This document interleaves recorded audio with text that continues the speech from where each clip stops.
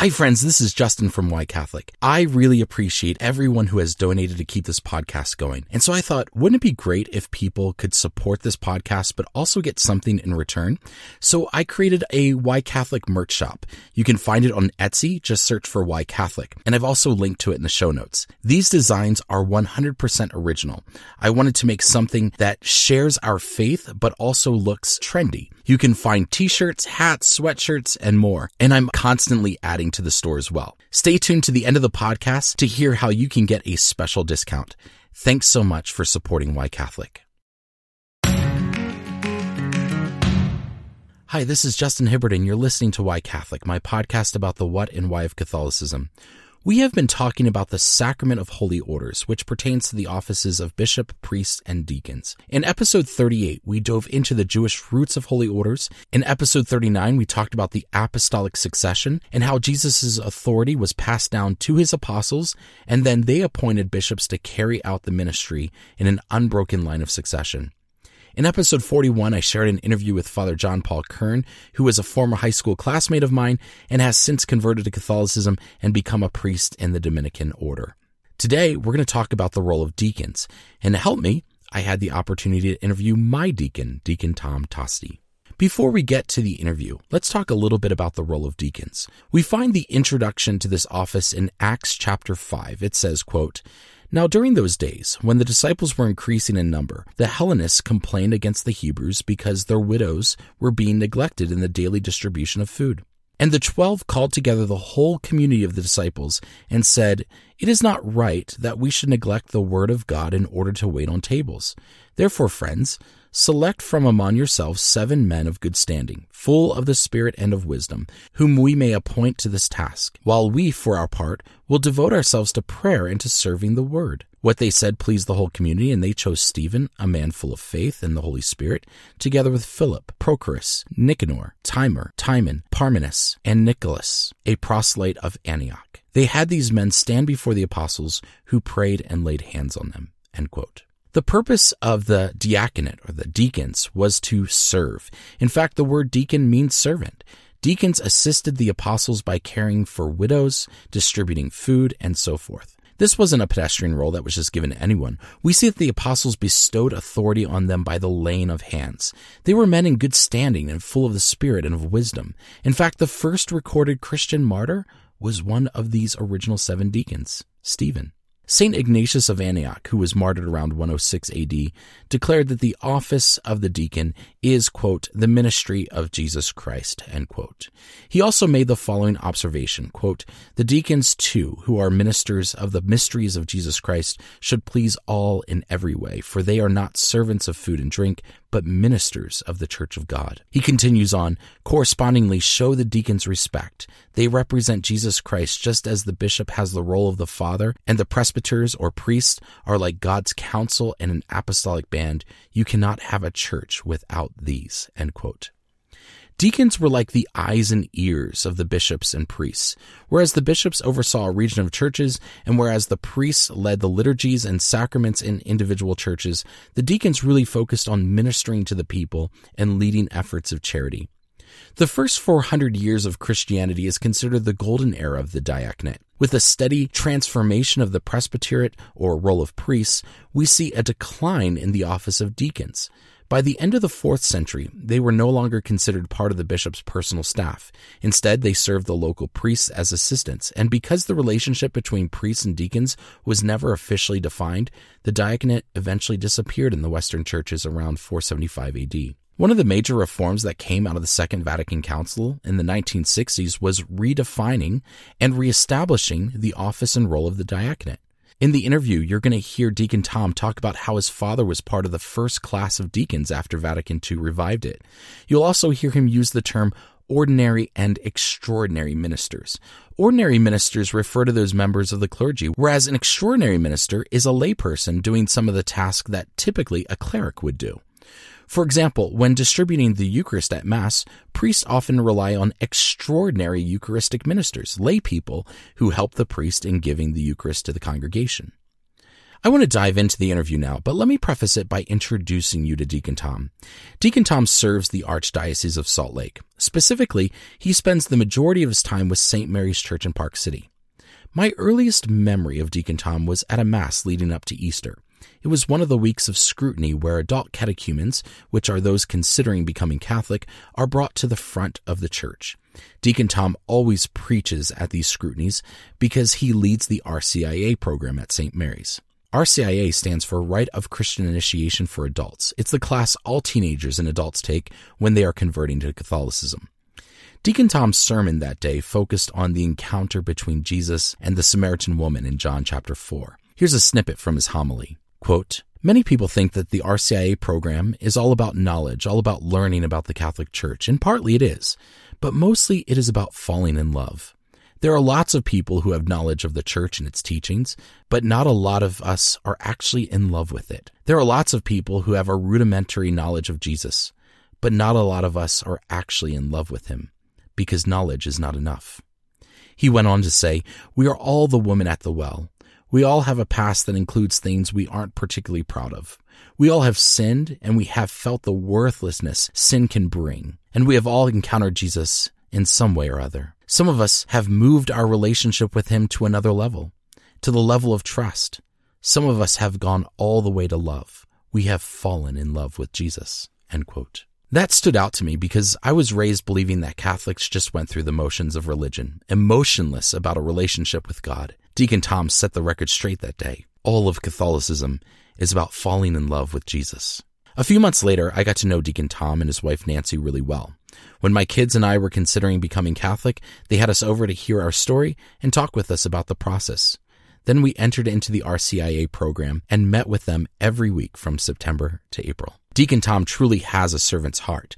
On top of being a deacon, he works full-time at Franklin Covey, and he has his own business called Tecton Woodworks, where he makes stunning liturgical pieces made of wood, metal, and stone.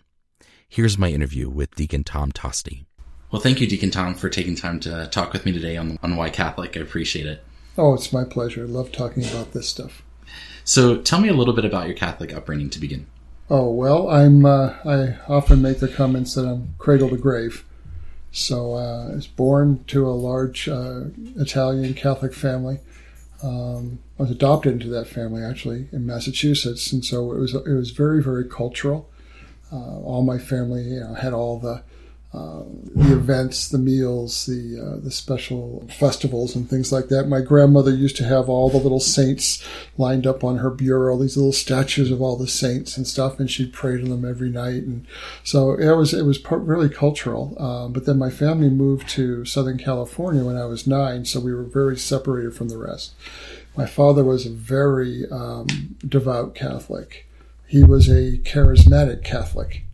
And so I was actually part of that when I was 10, 11, 12 years old. We used to go to Loyola Marymount, where Father Hampsh was doing all the Southern California renewal community for charismatics. And so my father spoke in tongues, and I was slain in the spirit and all those kinds of things. So I was very emotionally attached to my faith. It wasn't just something that was cultural.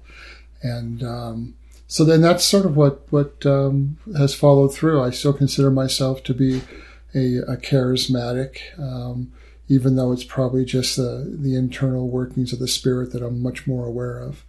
But it was probably my father's influence mostly that led me to the diaconate. In fact, he was in the first discernment class back, I think, in 1972 or 1973 in the Archdiocese of Los Angeles. But then he came down with esophageal cancer. And so, actually, cancer of the larynx, so he couldn't speak.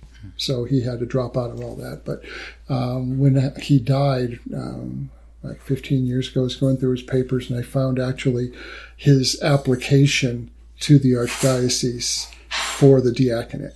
And so, so I guess it was sort of meant to be that I would follow in those footsteps. Tell me a little bit about that process. What made you decide that you were interested in becoming a deacon? It's changed, and probably it isn't necessarily a very pure journey. It wasn't very altruistic. It wasn't that I felt this amazing calling and so forth. I had always thought, I considered the priesthood when I was younger, and then, got into high school and discovered girls, and that all went away. Especially because the girl I discovered in high school is still my wife 40 years later. So, but I don't know, it was sort of like I was so involved in the church. I was a lector, Eucharistic minister, parish council president, all those things. So I was really, really involved. I was a catechist, did a lot of with RCIA, which is where I met you. Mm-hmm. And so I had all the stuff. I was very well prepared from a skill standpoint. But I think when I first looked at it, I thought it was being more like an honor. It was something, it was probably clericalism to a large degree. It was like, oh yeah, I'm up here, I'm doing all these things, and so why not? So let's make it official kind of a thing. It's very much changed over the last 20 years. How so? Father Bob, our former pastor, told me once when I was discerning that the church ordained him a priest, but his people made him a pastor. So I always say that the church ordained me a deacon, but the people have made me a servant, what deacon means and stuff. Very humbling ministry. And so I think I've shed a lot of those pretenses that that maybe have led me to that. But really, it was, hey, I got all the skills, why not? Yeah. Whereas I'm a little different from the other deacons I know, especially in the diocese, the guys I formed with. They're all older. I was 42 when I was ordained, so I was the second youngest in my class. Most of the permanent deacons in the United States are older. And they're all these real sweet guys, and they got this, this wonderful spirituality, and they're just so gentle, and I ain't gentle. I'm more the bull in the china shop. So it takes me a lot of butting my heads against the wall to finally figure out what I'm supposed to be doing and who I am. So making a lot of mistakes. So when you decided that you wanted to become a deacon, how did that conversation go with your family? Well, Nancy, she always knew that I was interested. And we before we moved to Park City, we lived in Idaho, and they didn't have a program there. They didn't have a permanent diaconate. So I really wanted to do it. And when we first came here and I found out that they were reinstituting it, because it had been sort of dormant for a while, I just jumped right on it. I talked to Father Bob and said, I want to do this. So I wasn't like called to it. I went to him and said, I think I'm being called to this.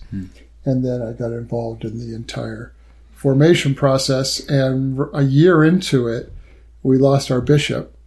And then we didn't have a bishop for 2 or 3 years in interregnum there. And so we had no program. So it stopped.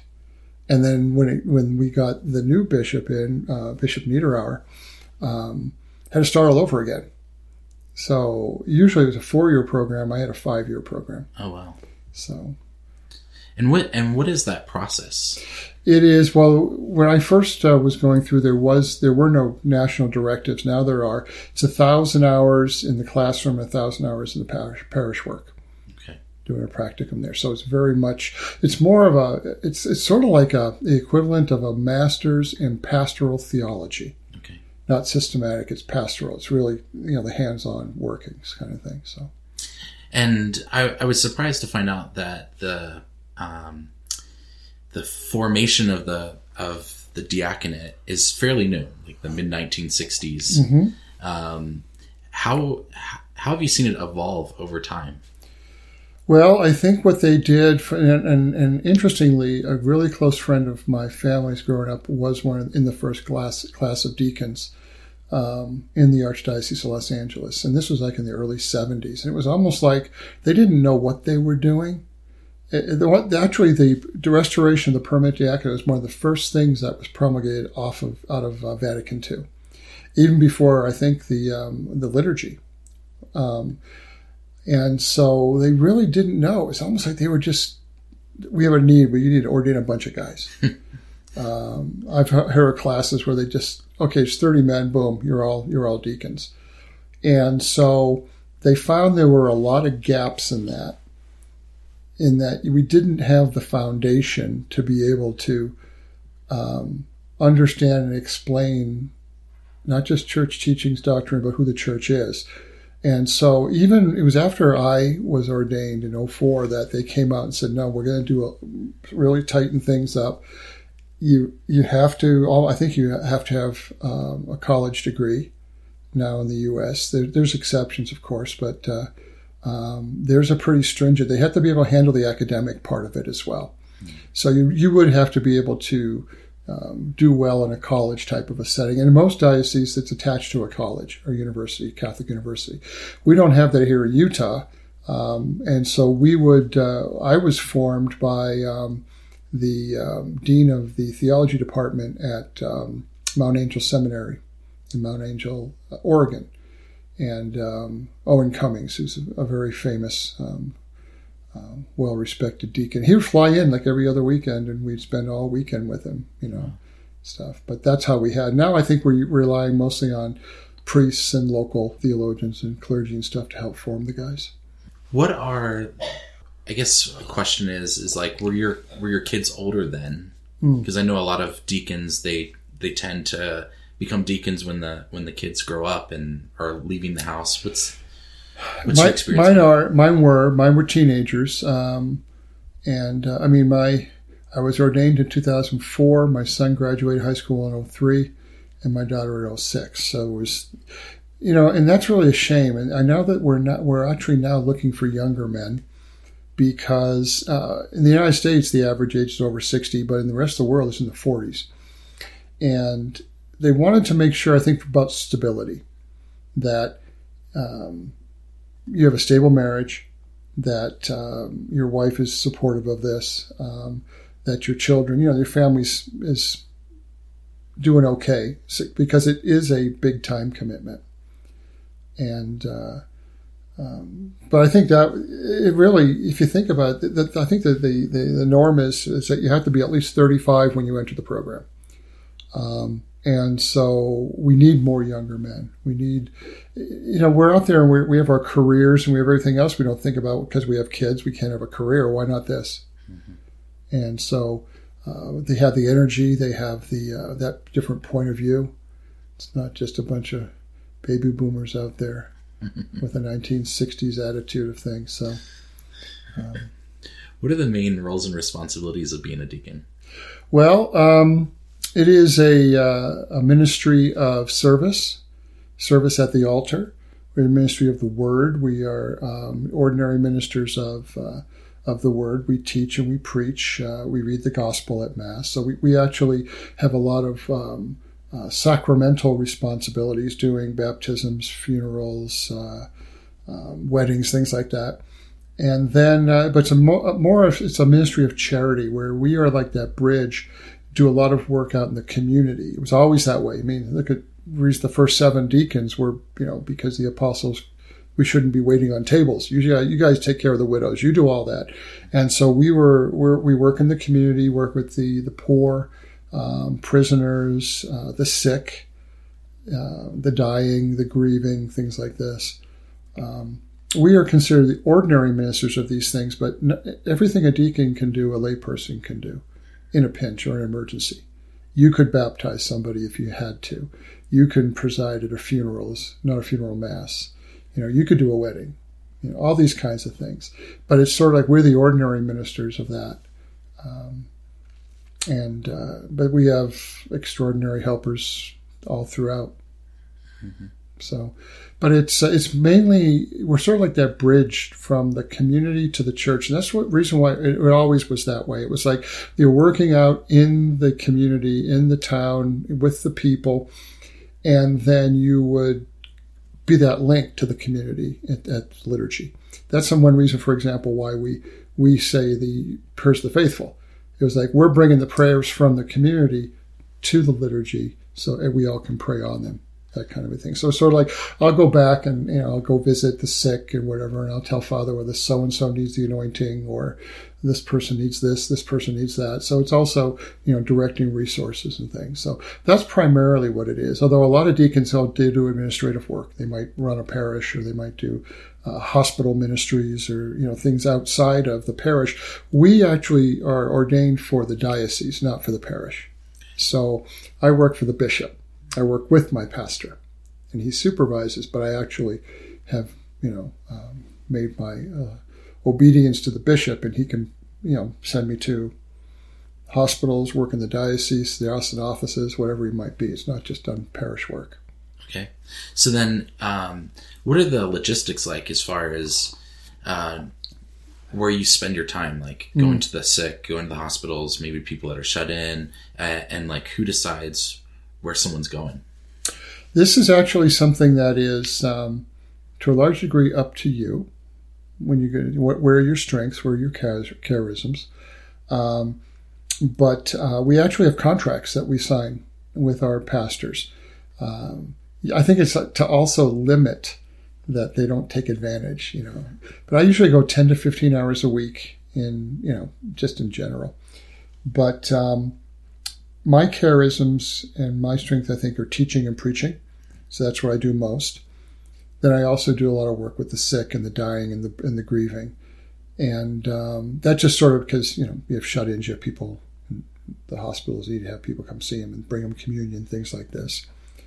Other men are doing, I know one guy who's retired Air Force, he's up at Hill Air Force Base. And so he works with the families of the people who are deployed. And he has those kinds of things he does. So there's so many different needs in the community.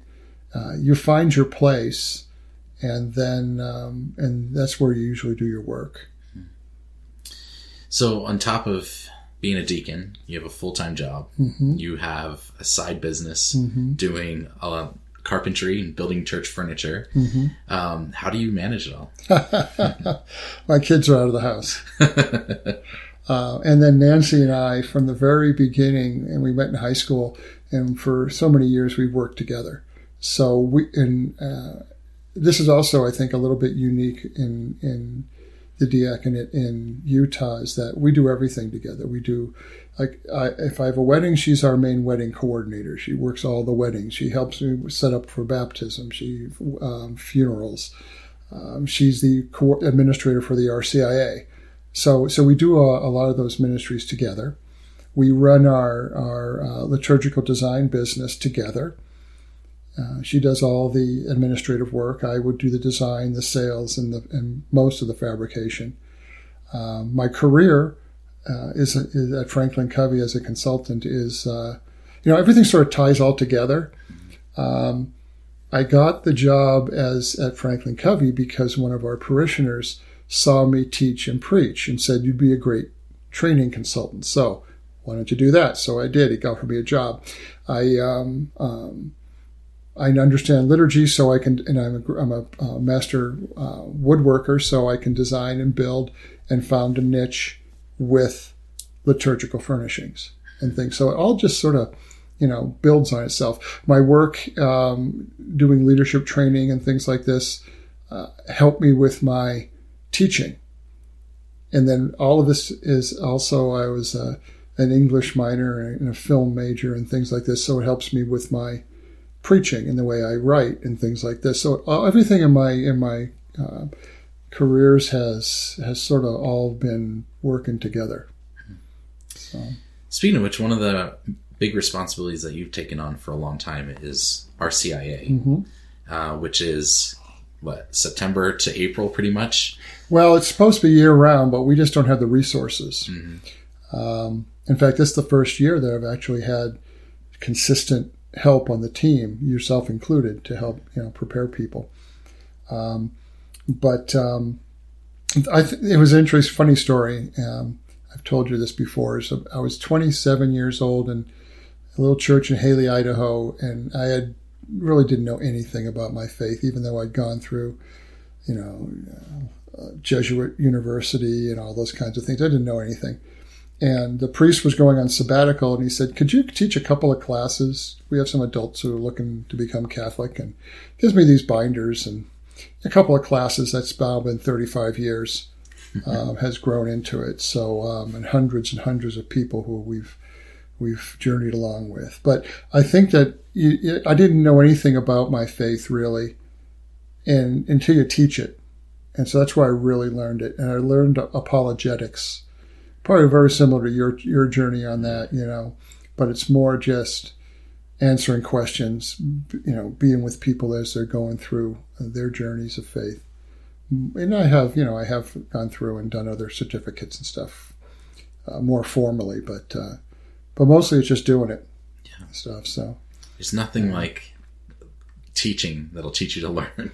But it's not just teaching, and as you know, in this process, you've been through it. It is truly forming small Christian communities, and you really, really come to know the practical applications of your faith and the problems that people have with it.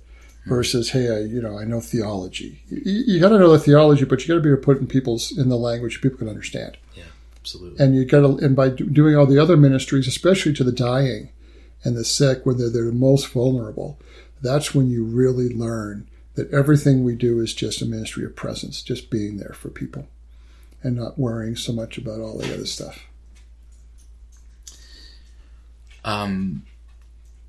What advice would you give to someone who was discerning whether to become a deacon? Well, look at it from various different. It's like any vocation in the church, or even vocation just in general. How did you discern what kind of job or career you wanted, or who you're going to ask to marry you, and things like this? You have criteria that you discern against, and but there'll be an inner voice. There'll be something within you that it's going to be tugging at you and bothering you. And so sort of like when you fall in love, I really don't feel right unless I'm with that person. And so that's the one thing. Pray, obviously, and listen to other people. I told you I went and I thought I was being called. I went to the pastor, but our other deacon, Deacon Bob, he was called by the pastor and myself, and said, "Hey, have you ever thought of this?" So we always tell our newly baptized, when they're looking for their place in the church, is if someone comes up to you and says, "Have you ever thought about doing this?" Don't just discount it, because oftentimes the Spirit has moved them to ask you because they see something in you might not see. So that's a very strong indicator if other people are asking you about it. But pray about it, obviously. Test out a lot of these things. Not everybody they might feel they're called to it. They might not have the skill set. They might not have the personality for it. It's not whether you're an introvert, extrovert, or whatever. It's really, how is your emotional intelligence level? How are you at relating with people? How empathetic can you be? How compassionate can you be?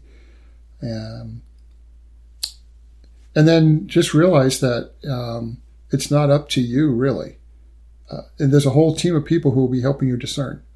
Once you're accepted into the program, you are constantly evaluated. Not as much as a priest is, but there's a psychological, you have a spiritual director. They'll be evaluating your progress throughout the whole thing. And Archbishop Niederauer said to us once, he said, if I come to you a month before your scheduled ordination and say, we all think that really this is not what you're being called to, you should be disappointed, but not destroyed. No one has a right to any ministry. It's the church actually discerns and calls you as well. So, and I actually almost dropped out 6 months before my ordination. I didn't think I was worthy. I didn't think I was the right thing. Yeah, and then Father Bob said, he's calling you, and the church will ordain you as you are. They know how you are, and so with all the warts and everything. So I bet you every priest would tell you the same thing. What has been the biggest blessing for you as a deacon?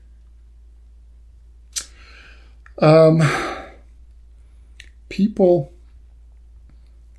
let you into their lives, oftentimes at the most vulnerable stages, just because of who you are. I can say things and do things just because I'm a deacon that you can't. You'd have to earn that a little bit more. It's sort of like you get the badge, you get the uniform, you get that respect, or they'll expect you to say and do certain things.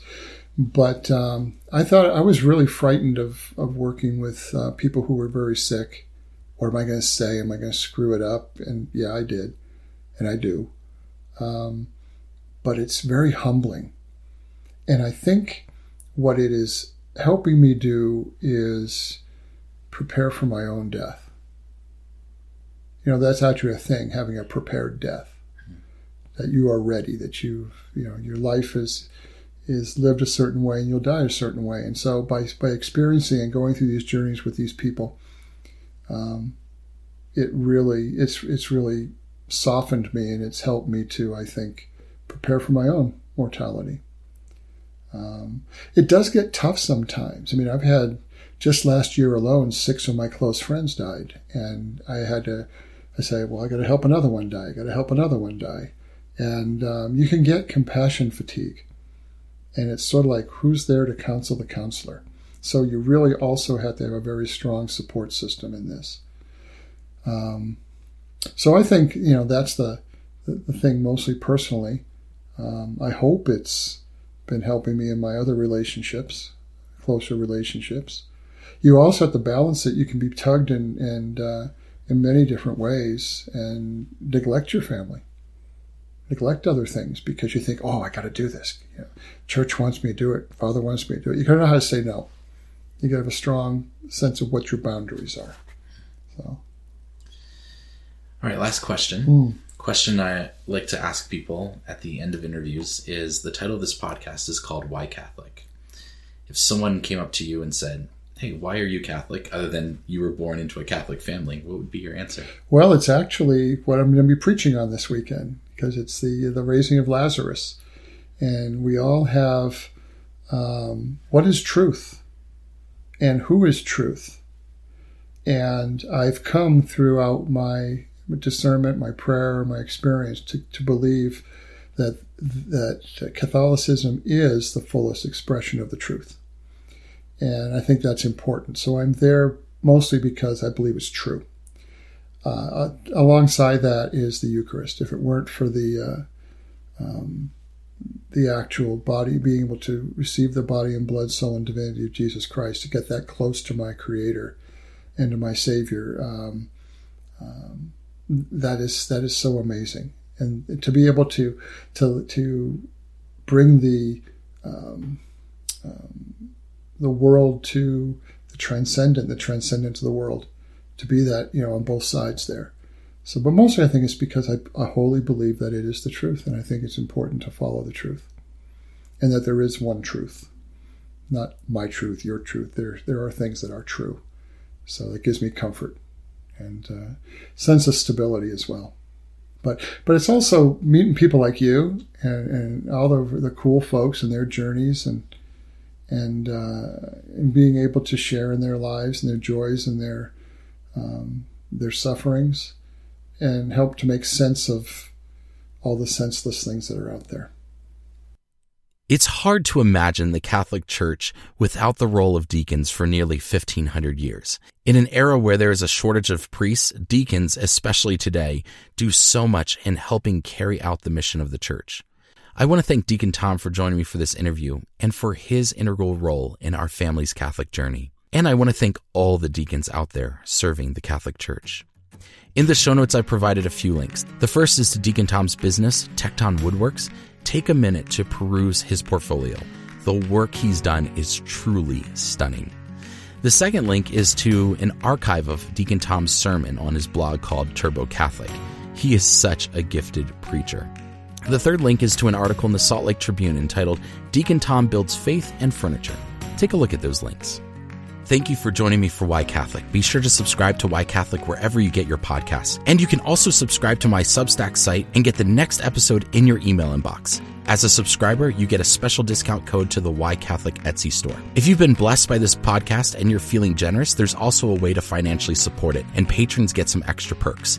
To become a free subscriber or a patron, just go to whycatholic.substack.com/subscribe. Also join me on Instagram at whycatholicpodcast, all one word.